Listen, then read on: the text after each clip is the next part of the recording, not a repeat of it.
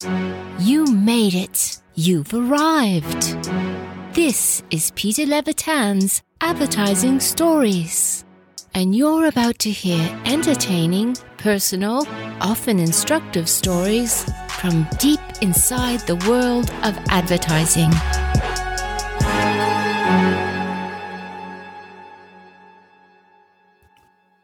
Welcome to Advertising Stories. This is Peter Levitan. Right now I am drinking a mango lassi. It's a frothy yogurt drink that I had all over India when I was there in January. Something else I did in India was to meet Satish Krishnamurthy, who is head of strategy at Sideways Consulting in Mumbai. This is a serious company, clients like Disney. Satish was also general manager of India's huge telecom Jio, that's spelled J-I-O. Give you an idea how huge. Facebook is investing $6 billion in Jio, $6 billion. He was also, and I love this story, a behavioral architect at the company Final Mile. One of his gigs, and it's a great story, it's about halfway through this podcast, is how he and Final Mile tried to solve the problem of hundreds of people a day crossing the railroad tracks in Mumbai. It's about behavioral change, as is marketing, as is Sideways Consulting. Here we go. India, who am I talking to? Hi, Peter. This is Satish Krishnamurthy from Bombay. I head strategy at Sideways Consulting. So Sideways Consulting. Well, let me start there. Why Sideways? Why that word? See, I think it's interesting is to kind of say it's kind of, inspired by this book, The Art of Looking Sideways. And the idea is to say that when you see and look at things sideways, you can find a lot of answers that people haven't found. So it's not about what you're looking at, but how you look at something that counts. And so the idea is to look at everything sideways and arrive at answers to problems. And you're in Mumbai. Yes. A long time ago when we met, we discussed, we're not going to do that today, Mumbai versus Bombay, right? Yeah. And I have to say, when I was there, I thought it was cool if I said Bombay because, it either meant I was stupid or brilliant. So which was... Because I think the idea of cool transcends stupid and brilliant somehow. Okay, so Sideways Consulting is your company. I'm going to come back to you because you've got this incredibly varied career. The art of looking sideways, is that what an agency needs to do these days? Yeah, I think that's very, very important, because see, if you look at the nature of advertising itself has changed. I mean, there was once upon a time when everything was about loud, iconic, thematic stuff within quotes. But now a lot of advertising is invisible, right? And a lot of it is not just advertising, but a lot of it is about how you experience the brand, what other people talk about the brand, what's the product all about, is the brand good enough to have a conversation with? And suddenly the landscape has gotten so much more complicated. It's not that advertising can solve everything. And that is where it's important to recognize the shift and work accordingly.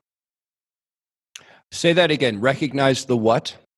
Recognize the shift that advertising is no longer what it used to be. Okay. 10 years down the line, 15 years down the line. All right. And how does, give me an example or just a general overview of what I'll call it advertising world just because that's a word. What does the advertising, marketing, communications universe look like in India? I think a lot of it is not too different from where it is outside the world. I see a lot of fragmentation happening.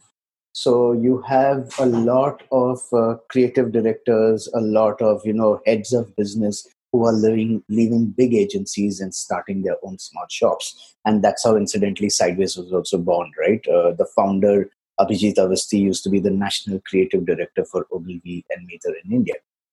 So you would find that is the one thing. A lot of breakaway from big agencies starting to form smaller agencies, number one. Number two, you would find so much of fragmentation, especially in the digital space. So you would have tens of agencies who are doing SEO and SEM. You would have like 20 agencies who would help you build a website. You would have another 30 agencies who would help you with social media.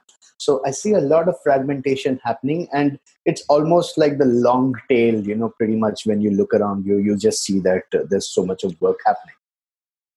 And our clients leaving large multinational networks? I think it's a lot to do with, I would think, partnership. So there are clients who need large multinational networks, right? Large clients who need large networks. So if you have, a 50 million ad budget or a 70 million, a 100 million ad budget, a small agency cannot do that for you. You need the factory for a big agency.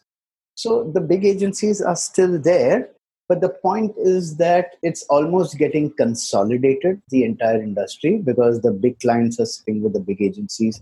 They keep dropping a few small projects every now and then to smaller agencies, but the bulk of the work, the AOR work, gets done by the big agencies. The small agencies are working with the smaller clients because now there is a huge startup boom. And suddenly, you have out of the top 10 unicorns in the world, there are 2 or 3 in India. And that is where it suddenly starts coming in, because you start to realize that this whole concept of branding, the whole concept of marketing, the whole concept of doing a pilot launch, raising funds from VCs, suddenly there's so much of activity going on over there. And that's where a lot of these small agencies are kind of getting the money from. Right. I've seen something happen. I wonder if, how many people, let's just pick the United States, understand something that is happening now that I know you've been involved in over time. And that is geo.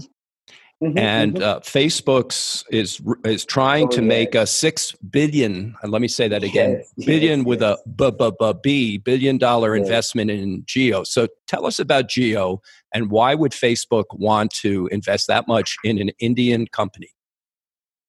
I think it's nice, right? There are 3-4 things that are going on for Jio. When I launched Jio, and I worked for like 3 years before Jio was launched. I built the entire foundation along with the larger team at Jio. But there are 3-4 things that are going on for Jio. One is that it's the world's largest 4G data network. So what Jio has done is that it has disrupted the entire data scene in India. So now there is so much abundance of data. I mean, I could be on the road and I will happily download a 500 MB file without thinking twice. Because you're getting 1 GB a day. You're getting 30 GB a month from your carriers.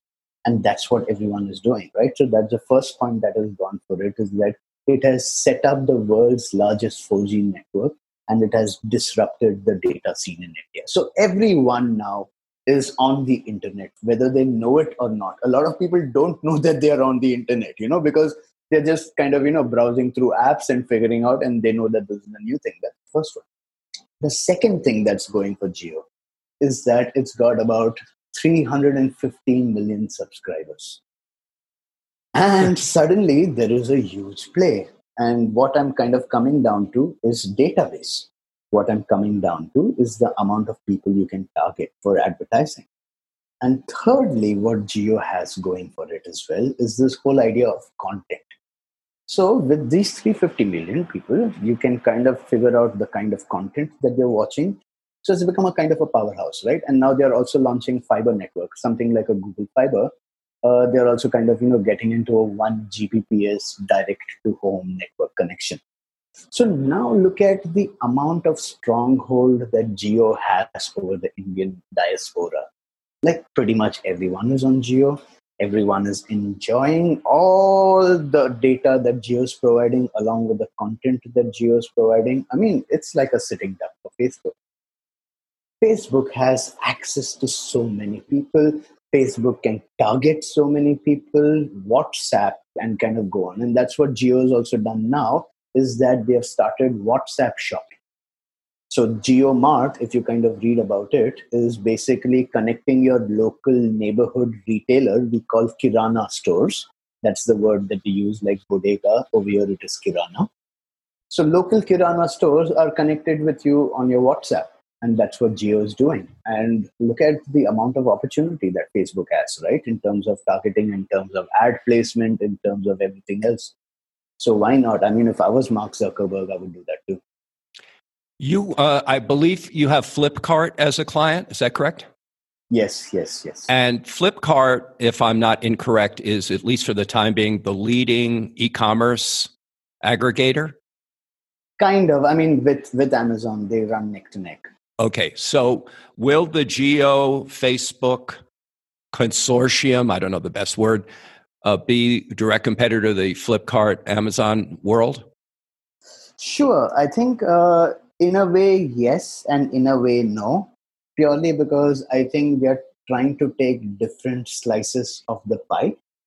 So a Flipkart and an Amazon has built up an entire e-commerce backbone. And that is built on this overall marketplace model. But Jio is not doing the marketplace model yet. What it is trying to do is it's trying to do this omni-channel thing. While Flipkart and Amazon haven't yet started doing this omni-channel thing. So if you look at it, each one is entering the pie from two different directions. Flipkart needs an omni-channel presence and a Jio needs a marketplace presence for it to start competing with each other directly. So they're just kind of growing the pie. So this is obviously the world, including Indians themselves, are looking at this multi-billion person, trillion opportunities a day marketplace, and a company like Facebook just pouring in big billions. It's right. Okay. So obviously something we need to keep looking at. I'm gonna tell us a quick little story because I wanted to illustrate what I'm curious how you do marketing in India. So you and I met in Mumbai, and we went to a restaurant, a nice restaurant. We went upstairs. We started talking. There was a table next to us of 15 Western women. Yeah, I remember that. Remember? Who were talking very loudly. Yes. And you and I could barely hear each other. We even said maybe we should move the table. By the time we said that, the restaurant was full. So we're staring at each other, screaming. And I'm going to use it as a metaphor for trying to figure out how you market in India. So I think most people know India is a pretty big country. Right. They probably don't know that it's many states. There is not one India. It's many Indias. Yes. Right. I believe there are 22 official languages. And many more dialects. Okay. So in this sort of, I wouldn't call it chaos, but just complexity, how do you make decisions about how to market not only this world of different languages and dialects, but a world of different cultures? How do you do that? Interesting question. I don't want to sound generic, right? But a couple of things is to kind of say, how do you drive value? Because if you look at India is a huge value-seeking culture. So where things get recycled, things get upcycled, things get repaired. So the idea is that suddenly you realize that India is such a huge value-driven culture, right? I'll give you 4 or 5 examples. You have alteration tailors all over the place. So, hey, you know what? You want to your jeans are a little too long. You want to get them tucked short. You can go in 20 minutes, you can get them cut short and pay 20 cents and come back. You can get that done. Cobblers are all over the place. Oh, you know what? Oh, you have one slight problem with the sole. Oh, your little heel broke. Go ahead, get it fixed. So the point is that everything gets recycled, everything gets upcycled. A lot of hand-me-downs kind of keep happening over here. People keep wearing the same thing over and over and over again. So I think what is there is a lot of value-driven culture that comes out in India. And I think that is what also drives the way they go about shopping. to say that, hey, you know what, let me look at four things and try and see what am I getting. Because there's this huge, suddenly, right? There is this huge category of refurbished that has kind of come up. Because now Indians are realizing that, hey, why should I pay? I'm going to use Indian rupees. I'm trying to convert it, but why should I pay 50,000 rupees for an iPhone when I can get an iPhone experience for 25,000 rupees? And as long as an iPhone is an iPhone is an iPhone, it doesn't matter if it's a 7 or a 10 or an 11. An iPhone is an iPhone. And that is where I think, so that's the first thing, right? Is how do you drive value for them? Which could also be the way you position the product. I mean, when we were doing something on toys, you realize that mothers want toys which kids can play more than once, because they kept telling us that, you know what, I don't want to buy a toy where he plays once and then it gets kept into the attic. I want something that they can do more and more. More than just value in money, Peter. It's not value in money, but about value in the toy. So mother said, I want to know if the toy is going to teach him something. I want to know if he can learn something from the toy. I want to know if he can do something else. So the point is not just value from the money, but value from what the product is actually give. So I think that is one huge part. If you keep that in mind, half your problem is solved. And then, of course, it's about trying to relate to them in their way, relate to them in their language. A lot of it is, if you go down grassroots, the kind of language that works in a West India is very different from something that works in a South India, very different from something that works in a North India. So how do you go about relating to people? So a brand has to be different things in different parts of India, but yet have that unified appeal. And I think that is where the complications are. Right. So if you were, let's just be very, very traditional for a second. Let's say you create a Mm-hmm. television commercial. Do you have to record that in multiple dialects? Very much. I mean, it's like a given. I mean, there's no argument about that. Let me switch gears for a second. You really have an extraordinary background. You worked in, you went to school in New York, in New York State at Yes. Syracuse, which is an advertising school. I assume you went to that division. Yes. Okay. Got my master's in advertising from And you also went to school in Pune, if I said that right. Mm-hmm. Yes, very much. You also worked in New York, and now you're working in Bombay. Where were you born? What's the career trajectory? Yeah, it's interesting. See, when I went to school in Pune, I did my mechanical engineering. So I got my bachelor's in mechanical engineering. And I was far away from advertising. But you know what? Like midway through my engineering, a lot of my friends started getting into advertising. So I would hang out with them. And I would say, hey, because, if you did a non-engineering field, you would study 1 year lesser than an engineering field. So while I was still in college, my friends had gotten their first jobs. And I would ask them, what are you guys doing for work? And I would hear what they did for work. And I would be like, damn, this is what I want to do. So I think through my engineering and midway through my engineering, I realized that advertising is where I want to be. And that's what I did. I immediately got into advertising immediately after my engineering. And I moved my way around advertising for like 3 years in India. But the best part is that when you're in India and then, you start looking up Lurzer's archive, you start looking up the Khan, you start looking up One Shot, you start looking up Clio, and you see work and you're like, damn, these ad agencies are really good. So I got so inspired by what happens on Madison Avenue that I said, you know what, I need to go and work there. How do you go and work there? You have to make it a reality. And people told me that the best way to go to the States was to say, if you go and study over there, and that would be the best ways to get an entry. So I said, hey, you know what, why not? Let's take the GRE, let's take the GMAT or the TOEFL and try and figure things out. And that's what I did. I took my GRE, got admit into Syracuse University, and I did my 1 year course over there from Syracuse University. And that was it. After that, there was no looking back, because during spring break, during my course spring break, I went down to New York City, and I just met agency after agency after agency in that 1 week. So all the agencies that I'd seen in the Losers archive, in the One Shot, in the Clio, suddenly I was sitting in the lobby and I was talking with people.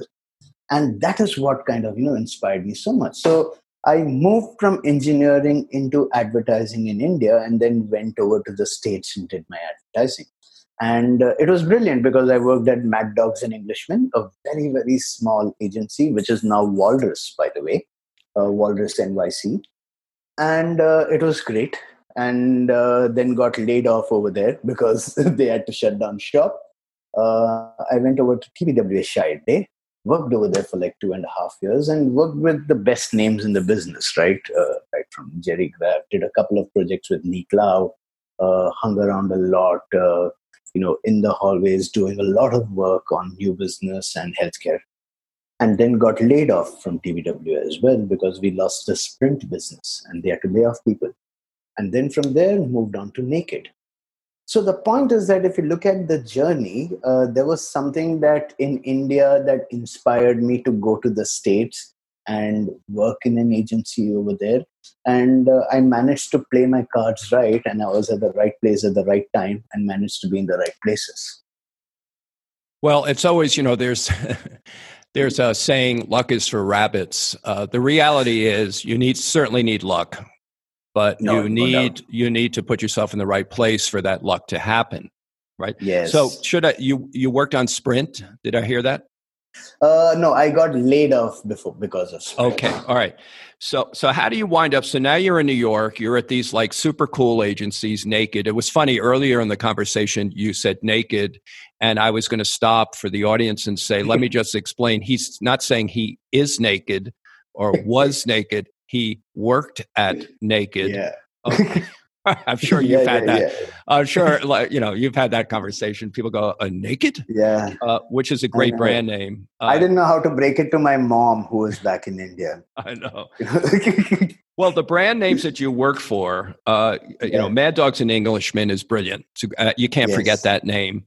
Naked, you can't forget. But I will tell you, it's pretty damn easy to forget TBWA Chiat/Day, New York, or whatever the hell it is. Yeah. No. I mean, that's a mess. But that's all right. That's a different story. So you've been around the block, right? Yes. All right. Yes. So again, switching gears for a second, there's a case study about a program that you guys did. I was sort of curious about. It was keeping people off the tracks at Mumbai train station. Mm-hmm. Give me that story. Yeah, so this happened when I moved back from Naked. I moved back to India to join my boss, who started a behavior consulting firm called Final Mile. And the whole idea was to say, how do you take learnings from behavioral economics? How do you take learnings from cognitive neuroscience, put them together, and actually arrive at solutions? So that's what I did for 3.5 years. I worked as a behavior architect at a consulting firm. And this was interesting purely because the railways came to us, the Indian Railways came to us, and it told us, hey, can you stop people from trespassing? Because a lot of people are crossing the tracks and they're dying. And when people die on our watch, it becomes a big logistical nightmare for us. Because you have to file reports, you have to kind of get things done, you have to kind of pay compensation and stuff like that. So what we did at Final Mile, this was a pretty iconic project actually that we all worked on. We said, let us try and understand what happens. And we went, and I've actually walked the railway tracks all over Bombay to try and identify where people enter the railway tracks from, where they exit the railway tracks from, why do people die?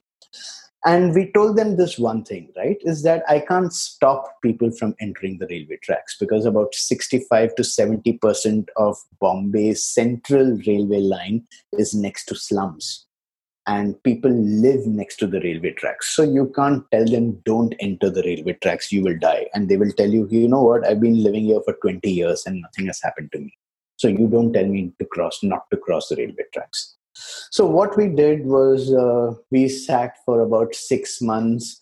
I blended in with the trespassers over there, wore ragged clothes, sat down with the drug addicts under the bridge and trying to make friends with them to see what is going on and observing how people trespass. And after about 6 months of proper ethnography, understanding behavior, we came up with about 4 behavioral solutions. The first one was to say, how do you break people's overconfidence with this example that I gave you that nothing will happen to me? So we broke that overconfidence by making people scared at entry and exit points, where we used someone to show the fear that people would have when they come in front of a train and they can't do anything. And we didn't put any messages over there. We just stuck that gory picture over there. So the point was to say, how do you get people to feel scared when they cross the tracks? Because it's important, the train is 40 tons and you can't stop it. It needs like 600 meters to stop. And it's crazy, right? So that was the first thing that we did. The second thing that we did was we realized that people couldn't estimate the speed of the train coming towards them because there is this whole concept of what you would call a Leibovitz principle, which basically said that bigger objects seem to travel slower than smaller objects at the same speed. So you think that the train is coming slowly, but it's actually hurtling towards you. And before you know it, it's too close and you freeze. So we said, how do I get people to actually judge or estimate the speed of the train as it's coming towards them? So what we did was on the tracks, we put yellow lines on the tracks, on the sleepers. So as the train was coming towards you, the yellow lines kept disappearing under the train. If the yellow lines disappeared faster, you knew that the train was coming faster. If the yellow lines took some time to disappear, you knew that the train was coming slower, so you could make your decision. So that was the second thing we did. The third thing that we did was we realized that even if the train was at a particular place and it didn't honk, people would cross the tracks. But if the train was at that particular place and it honked, people would stop. So we said, why don't we institutionalize this? And we realized that if the train was at about 120 meters from the entry and exit points, and if the motorman honked, then people would stop and not cross the tracks. So we institutionalized the honking for the trains. And that was the third thing that we did. The fourth thing that we did was we realized that if trains are coming from different sides and if all trains are honking, the sound gets mixed with each other and the trespasser can't figure out. So he crosses track number 1, but before he can get to track number 2, he realizes the train was on the left side. He didn't see the left side and then he gets hit by that train. So then we said, instead of long honking, do staccato honking. So that you go, pam, pam, pam, pam, pam, pam. So the minute you kind of break the sound, you automatically, your ears get a sense of where the sound is coming from. So we did these 4 interventions and we dropped the death rate from 23 to 9 to 1 to 0, and it stayed at 0 for that stretch. And this is what it worked. And it worked out really, really well. And it worked out so well that this got replicated across the entire Central Railway, and this also got replicated across the Western Railway. So yeah, it was one of the best projects that I've worked on. Heard, and it's actually triggering something in me. There's some fear. Mm-hmm. There's a use of visuals, which humans understand, and sounds. Right? Mm-hmm. And this is all about behavioral change and getting people to do something that want to do, but for whatever reason, consciously, subconsciously, they can't. So here's my, you could say this is a reasonable or unreasonable lead into a question. Business development in New York. Mm-hmm. And obviously you guys are trying to get new clients in India. Mm-hmm. What's your take on, and Indian market may be the same as the USA market. How do you get new clients? Yeah, so I think, business development works on 3-4 things, right? One is that the client needs to see that you have the capability to solve stuff, number 1. Number 2 is that the client needs to see that you are an able partner to solve it. Because the point is, I keep telling people, right? Great strategy is made through partnership. I can't be a vending machine where you tell me, hey, Satish, think of a strategy for coffee, and I come back tomorrow with a strategy for coffee. That's the second part, right? Strategy has to be driven through partnership. The third thing is that if you have to come up with great work, you need to do the work to come up with great work. You can't lock yourself in a room and tell that, hey, you know what, I thought about it for 2 weeks and here's my 50 slider deck and here's my spec creative. So I think it's very, very important to A, show capability, B, respect that strategy and great work only comes out of partnership. And 3 is to actually go about doing the work to show the work. So typically the way we have gone about Sideways is that we don't pitch. And I know, of course, you've written books on how to pitch, but the point is that, we just don't pitch. And that's because purely the founder, Abhijit, also believes in this, that, you are selecting a partner. You're not shopping for work. And this is what we end up doing. Is whenever and we've actually won a lot of businesses. We won 3 big businesses this way by telling the clients, you know what, we are not going to pitch, but this is what we will do. Oh, you are running this kind of a business. You know what, we've done relevant work for this kind of a business. So, you're doing online e-commerce. You know what, we've done stuff for online e-commerce, and we've done stuff for this kind of a stakeholder or a target audience. Let me present to you the case study and show you the depth and the rigor that we go through and what's the work that comes out. Number 1. Number 2 is to say that, you know what we'll do? Why don't you give me a brief? Instead of coming back with a strategy and spec creative, what I will do from my end is I will give you a detailed proposal on how I will go and approach it. And that is what I will do, because you have to trust the process. You have to trust that the partnership in between you and me can actually come and arrive at something magical, versus you telling me, hey, you know what, I need an ad, give it to me in 10 days, and I give you an ad in 10 days. It doesn't work that. I mean, even if you look at the way Apple worked, it was only because Steve Jobs and Lee Clow had that relationship and that partnership, that Steve Jobs pushed Lee Clow and Lee Clow pushed Steve Jobs, is what Apple stood for and why you have what it's today. And that's very, very important to recognize that you are not shopping for work, but you're actually looking at a new partnership. And can you get that out? So this is what we've done. And we've always ended up winning business like this because clients can then see that, A, we have the capability. We've worked on similar clients. We know how to do stuff. They can see that we have years of experience. There is pedigree in the team. We know what we're talking about. We ask the right questions. And that is how you build trust. I think the point of not having business, the fear of not having business, has to move to a space where you can build trust in the client and get the business to trust in the client. Well, I agree completely. And yes, I did. I did write a book about pitching.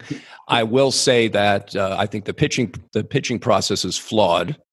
Mm-hmm. That the client that you want, a client that a smart agency wants and should be able to look at the agency or the consulting firm, whatever the terminology is, and be able to say, I get these guys. I see what they can do for me. Yes. I want it. And when I interviewed Matt Falk from Basic, which is a San Diego agency, very early on, they did some work for Beats by Dre, the headphone company. Sure. And because they did really smart work for them, they started getting incoming. People said, we want to work with you because you're smart and your creative and experiential solutions look like something that will work for me. I don't need to talk to 5 agencies and have them pitch me. So I think I agree with you completely. I want to give you guys a compliment. You have a very sharp website. In my notes, I'll send people to how you got your logo together, which of course is a story. Thanks. All right, but here's just a side note. I'm always interested in how agencies present case histories. And you have a kind of an interesting little device, which is where you drag the circle into the other circle on the website. Yes. Now, that may go back to your behavioral background, but I thought most of cases are so static, right? That gave me it was like a toy for me, right? I used the dragging device to create more. I said, okay, what's coming, which I thought was quite good. So that's just a general compliment about your website. Thank you. All right. Thank you. So we're gonna end soon. Is there anything that you should be telling the world? By the way, I'm going to say this very fast. I thought that the work you did with the train tracks was the kind of work that could actually be used in the behavioral side of the COVID-19 pandemic. And this is a very long subject. I don't mean for us to get into it, but we have a problem in the United States where wearing masks has been politicized. If you're a Republican, masks are bad. If you're a Democrat, masks are good, which is absurd. It has nothing to do with politics. But what I'm not seeing out of our government in the United States, and it's possible in India as well, is any intelligent use of everything we know about how to shift thinking to get Americans to do something that they should be doing for their health, which is, to me, the metaphor of the train tracks. So I'm gonna introduce you to Donald Trump. He'll be coming to visit you next week. If he makes it out of Tulsa, I don't know if you're following that story. It's insane. Having an indoor political rally in the middle of a pandemic. Again, another subject. Yeah, I don't know if I should be shaking hands with him though, but I don't mind meeting him. No, he's actually a germaphobe, so he probably won't shake your hands. All right, so what is if you could leave the universe with one message, lay it on me right now. It's a tough question. Go ahead, lay it on me. Yeah, I think it's about finding what you are scared of doing, what you like to do. And I think you have to be somewhere in the middle of what you like to do, what you're good at, and what you're scared of doing. And just keep doing that, because I keep thinking of this Arthur Clarke quote whenever someone asks me stuff like this. When you ask me an existential question, I think of the Arthur Clarke quote, which basically says the only way to define the limits of the possible is to push beyond them into the impossible. And it is so true because, that's what you want. And you want to keep doing the impossible and you are in the possible. So how do you move from the possible to the impossible and you make the impossible possible? And I think that's very, very important, right? Is to constantly push beyond the possible into the impossible. And that's how you define the limits. I was reading this interesting book, small little book on how cartographers drew the map of the world. Because everyone thought Africa was just a big white desert, because that's how they entered Africa, through the Sahara. And it took someone to take a ship and go around Africa to realize that there is so much more to Africa. So unless you don't travel, unless you don't go that journey, you will not be able to figure out the right story. And you might always think that Africa is a desert, but then you realize that, hey, you know what, there are so many things. So I like this Arthur Clarke quote a lot. And I keep looking at it all the time, whenever I need inspiration. Very good. Well, I spent a few years at Saatchi & Saatchi, and our message was nothing is impossible. Mm-hmm. And it, as you know, it drives you to get past your current solutions, historical solutions, into solutions that haven't been tried or even thought about. And I very much think, after looking hard at Sideways and the work that you've done, that you guys are pushing the envelope of getting past what is expected and what has been done before. So I congratulate you on that. Thank you. And as you know, you have an invitation to visit me in Mexico. Oh, yes. as soon I would as love to. My wife would be ecstatic. all right, as soon as people actually can get from A to B again, that'll be cool. Yes. So I want to thank you a lot. The next time we eat in Bombay, I will be back. We'll find a quieter restaurant. That's true. That's true. All right. No, looking forward to it, Peter. I mean, All it was fun talking with you then, fun talking with you right now. All right. So, Well, thanks. yeah, Thank you very, very much for your time. Awesome. You have a good day and a great weekend, rest of the weekend that's lined up. Well, I'm going to hopefully be a grandfather soon. So Yes. Congratulations. Man. Yeah, Looking thank forward. you. Very exciting. Very, very exciting. Yeah, very cool. All right. Thanks a million. Take care. Awesome. Take care. Bye. That was Satish Krishnamurthy from Mumbai, India. He talked about his life. He talked about sideways consulting. He talked about railroad tracks, people getting killed on railroad tracks in India, and how he tried to solve that problem.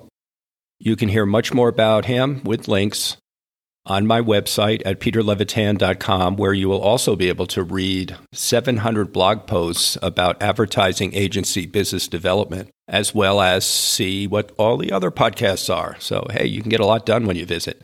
Do me a big favor and subscribe to Advertising Stories. Subscribe. That means tell Apple and Google and Spotify that you want to get these suckers in the feed all the time. Also, tell your friends so that they can hear this good stuff in the privacy of their own heads. It's really important. Word of mouth marketing works. You know that. Finally, big thank yous to the people that helped produce this show. My producer, Rick Rubin, sound engineer, Meek Mill, and the lady that does the best booking in the world, Sarah Finn. Until next time, when you'll hear from Japan, the man that helped me lose an $18 million account, and even interviews with me. Whoa, something to look forward to. All right, guys, RSS feed, do it. Sign up. Don't miss any shows. Thanks a lot for stopping by.